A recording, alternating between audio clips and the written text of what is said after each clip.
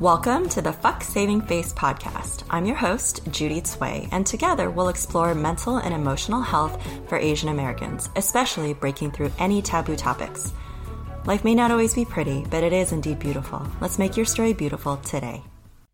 Do you all remember those green frogs that I saw in junior high that were part of like the Hello Kitty franchise called Kero Kero Keropi, I think? And there used to be something that said like happy, happy, joy, joy all the time. Anyways, this week we are going to explore joy, and this is a very unique topic for me because in my family of origin, I didn't experience a lot of levity or just easygoing kind of laughter. I feel like there was a lot of judgment, a lot of heaviness in the house that I grew up in. So I really endeavored to create something different for my daughter. And it's actually one of the things that my ex-husband observed about me when I became a mother is that I kind of transformed from I wouldn't say a very serious person, but definitely someone who took things more seriously into a more playful personality. It's going to be super fun because in Wednesday's episode 43, I'll be interviewing sisters Eunice and Sabrina Moyle. They're an illustrator-writer duo team behind Hello Lucky, which is a woman-owned and operated design studio in San Francisco, California, and they make these super adorable, fun, pun-loving, cards for the young and the young at heart. And then they also have a series of best-selling children's books that when you see them, they're just too adorable. They have a book called Thanks a Ton, another one that's Sloth and Smell the Roses, or I Believe in You, which has a unicorn on it. And, let's be real, unicorns are awesome. And another one called You Are Fantastic, which has the most adorable pink llama with pom-poms. We'll talk about their experience as they're biracial, and they've also lived around the world, so they had a very unique kind of third culture experience. And I'm excited because I'll be bringing on a future guest who will talk about what that whole third culture experience is, where you're ethnically one identity, and then you go and live in other cultures that are not affiliated with any of the identities, the racial identities that you are made up with or even grew up with. And so there's a whole kind of observational stance of being able to see your heritage and your lineage in different ways from the way that the outside world views it, as well as your personal experience when living in different regions around the world and how you experience who you are and developing your identity in that. So lots of great interviews to come, but today we are going to go back to that idea that I mentioned at the beginning, which is happy, happy, joy, joy. I wrote this down the other day that one of the greatest heartbreaks that you can experience as a child is seeing your parents be indifferent to you. When I was growing up, my mom would often say, your piano isn't as good as Cindy or Wendy's. And there are these two girls who grew up in this family that we were very close to. And the older one was my age. The younger one was my sister's age. So Cindy had skipped a grade, which growing up, that was a big, big deal. And it proved that she was smart and in my mom's eyes, smarter than me. And then the both of them practiced piano and I just never wanted to practice. I never wanted to memorize these pieces. I had a big, broad-shouldered, big-bellied Chinese man with rectangular glasses who would come to the house every week and teach piano. And I think it was very clear to him too that I just didn't want to be there. One time when I had a fever and I was actually sick, my mother forced me to still sit at the piano bench and do this lesson. Never mind that I was probably spreading germs all over the place. Cindy and Wendy would do piano recitals and we never did. I definitely never did because I don't think I was even close to being on par with anything that anybody else would want to hear. My mom was the Chinese school speech teacher, and she forced me to participate. We'd have to memorize these ancient Chinese poems in Mandarin, complete with hand gestures, where I'd have to look up to the side and follow the direction of my fingertips or look down and away. I had no idea what I was saying about 85% of the time. My mother coached winners.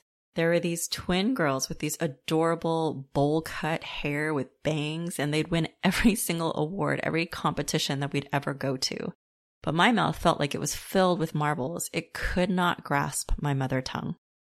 We had to do these competitions either as a group or on our own. She put me up there on that stage, and when we were in a group, I stood in the back and was always half a second off from everyone else because I couldn't memorize the lines at home, the stanzas, and so I'd use these other students' cues to keep up with them. I especially could not learn when my mother was yelling at me, "Why can't you get this? 你那么笨. You're so stupid." My mother was this most creative teacher. I watched all of the other Chinese school teachers on Saturday praise her, give her adulation, share how much their kids, all the other kindergartners, loved learning from her. She made these dancing dragons out of large buckets and baskets covered with cotton and yellow mesh and shiny decorations to make them look like tiger stripes for the festivals that we would perform in the junior high gym that we would use for our Chinese school. She'd buy pipe cleaners from the 99-cent store and decorate all sorts of things. She could take any supply from anywhere and turn it into a magnificent artistic prop, or use them as different ways to engage her students to get them to learn better. And you could see that she really shone when her speech competitions won round after round and competed with other Chinese schools in the region.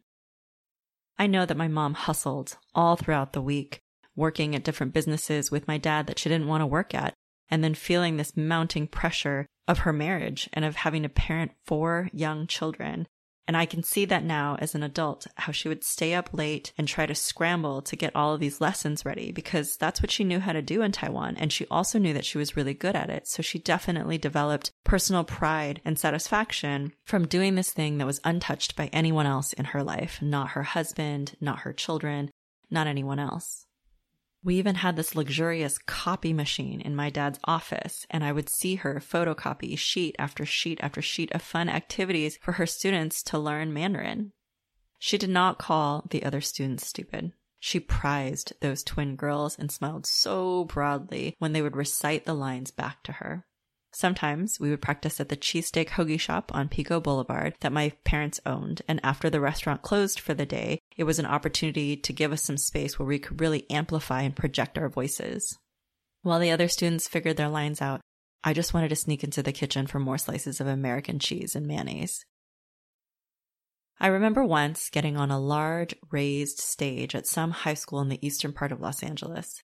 They called my name and I cried and cried at the bottom of the stairs, not wanting to go up because I knew I was not ready. I would never be ready. I pushed away from my mother, who grabbed in my arms and then shoved me onto the stage. They called my name again. They said Cui Hongying, and now there was no more time to delay. My mother would not back away from the bottom of the stairs, so I couldn't go past her, and her eyes were fierce with rage. Her look told me that I better get up on that stage. And at that point, she didn't care how I did, but I was not going to show up. I went up to the stage. I watched all of the people in the audience. And through gasps of air, I repeated the lines as best as I knew how. Then I hurried off the stage and into the audience, wanting to rip off the colored construction paper number on my shirt that said who I was. I didn't want to be who I was. I didn't want to be my mother's daughter. And I didn't want to bring her the shame of always losing, of never winning, of never being enough. When other people asked my mother why she never taught her own children at Chinese school, she would respond, "I never want to teach my own children." Everyone else loved her. They thought she was so much fun. She had the best attendance to everything she did. She had the best turnout. And I just remember thinking that she gave everything she had to everyone else's kids, but we never saw that side of her at home. One summer, my mother went to Taiwan for a visit. She left me, my younger sister, and the older of my 2 younger brothers at home with my dad. She took my youngest brother and my grandmother to Taiwan with her. My dad was never home, and I guess my mom thought that at this point in time, I was old enough to help watch my 2 other siblings unsupervised. She had brought TV dinners, then shoved them in the freezer, and they were disgusting. We microwaved them, and I couldn't understand the brown meat or the brown gravy and why anybody would eat this food. But I was happy that she was away. I missed my grandmother and my youngest brother, but now I could watch TV and didn't have anyone to yell at me because my dad was never home anyways. It had been a couple of weeks since she had been away. I think she was gone for an entire month. And I knew she'd come back with these mothball-smelling suitcases of clothes that had a little bit of English on it that didn't make any sense, some Chinglish. And she would bring back snacks that we couldn't yet get from 99 Ranch or any of the San Gabriel, Monterey Park, or Roland Heights restaurants. One evening, she called, and I answered the landline. "Ying?" she said, excited. "Mm-hmm," I responded, monotone. Ying? She said again, as though I didn't know who she were. She was calling internationally. This was an expensive call. Yeah, I said, bored. 你知道这是妈妈? You know this is your mom, right? Yeah. I could hear the hurt in her voice across the 6,698 miles of silence that now settled between us. I did not want to care, and for the most part I didn't, but a little part of me did because I could hear how deeply I had wounded her. And even though I thought that that's what I wanted over all of this time for all that she had put me through, it actually wasn't. Here was a mother reaching for her daughter, but here was also a daughter who had been reaching for her mother all of her life, only to be treated like another woman competing for her husband's attention. A mother who blatantly loved one of her daughters and treated her very different from the other one because one was like her husband and one was like her. Can you get your dad? She asked, recovering. Uh-huh. I couldn't do anything differently. I couldn't change my tone. I was being a teenager as well. So I put the phone down and I went to get my dad, and then I went back to watching TV. I remember that she had timed her call well because I was surprised that he was at home the same time she was calling. I will never forget that phone call. I will never forget the sound of disappointment and heartbreak in her voice. I have spent my life as a mother trying to do things differently, but I have no guarantee that my daughter will love me in the ways that I have hoped that I could love a woman who also gave me life. Even at the age of 42, soon turning 43, there is still so much to unpack there, and so much that I wish were different, so much that I think I could help to change, and things that I think will never change. Every night that I have my daughter, we read stories together. We've gone through so many Nancy Drew books. They made a whole second generation of these stories for younger kids, and Nancy Drew was my life in junior high. I went to the library and borrowed as many of these books as I could. I love the mystery. I love reading Harriet the Spy. I love getting stickers from the librarian for reading. I used to take my 3 younger siblings, the youngest 2 boys in their stroller, up this big hill on Overland Avenue, walking from my house to the library at the corner off the 10 freeway. I would take my siblings to get books, and then we play at the park. I was 12. I did this alone. Once, we got to attend the summer camp at this same park, and I could not have been happier at being able to throw water balloons, at learning what a slip and slide was, at getting one of those monochrome t-shirts to delineate which group of the summer camp I was a part of. I could almost forgive my mother for packing terrible butter and bologna sandwiches, which in retrospect, I don't really understand how she didn't know how to make a lunch when the primary source of income for our family was a hoagie shop where they made delicious lunches for strangers every single day. They even used to cut wedges of potatoes for fries from scratch and then deep fry them into these amazing fries that I didn't like at the time because we didn't really eat American food. So I was very confused by this whole exchange. I wanted that summer camp joy, that ability to be a kid just like all of my other friends at Overland Avenue Elementary School or at Palms Junior High, where incidentally, that's where we had Chinese school every Saturday. I wanted what all of my friends around me seemed to have with such ease, just to be happy and carefree without having to be a parent to siblings or a mediator to parents or this navigator of a whole new world because the adults around me were immigrants and had never done this before. A lot of the times, they didn't know how to read the English. It's now summer here in California, and my daughter's just graduated from kindergarten. She's a little nervous to start first grade, and we have this crew of parents who surf together, who've all had children later in life, and all of our kids happen to be the same age. So we schedule get-togethers, we play at the beach, we do dinners, we play in cul-de-sacs. We've done water balloon fights and t-shirt tie-dyeing and driven to go camping. The kids will even skate on a skate ramp. These are the simple, basic things I want for my daughter, to have her summers filled with so much joy.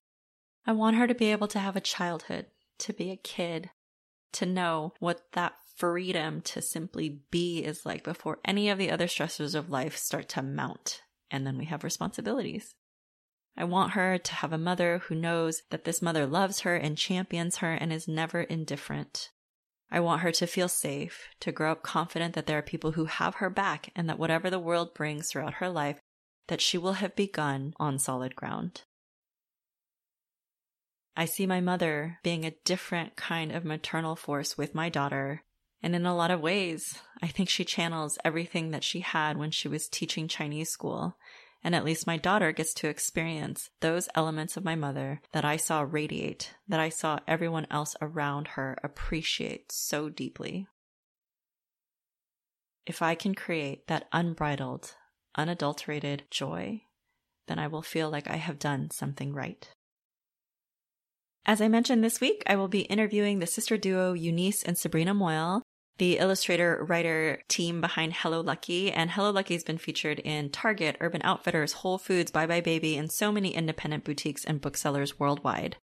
They're on the show because their whole endeavor is to find and create joy, to create these moments and snippets of happy, and it's something that I hope to cultivate more and more of with my own family that I'm building, and then also with anybody who's listening to this show.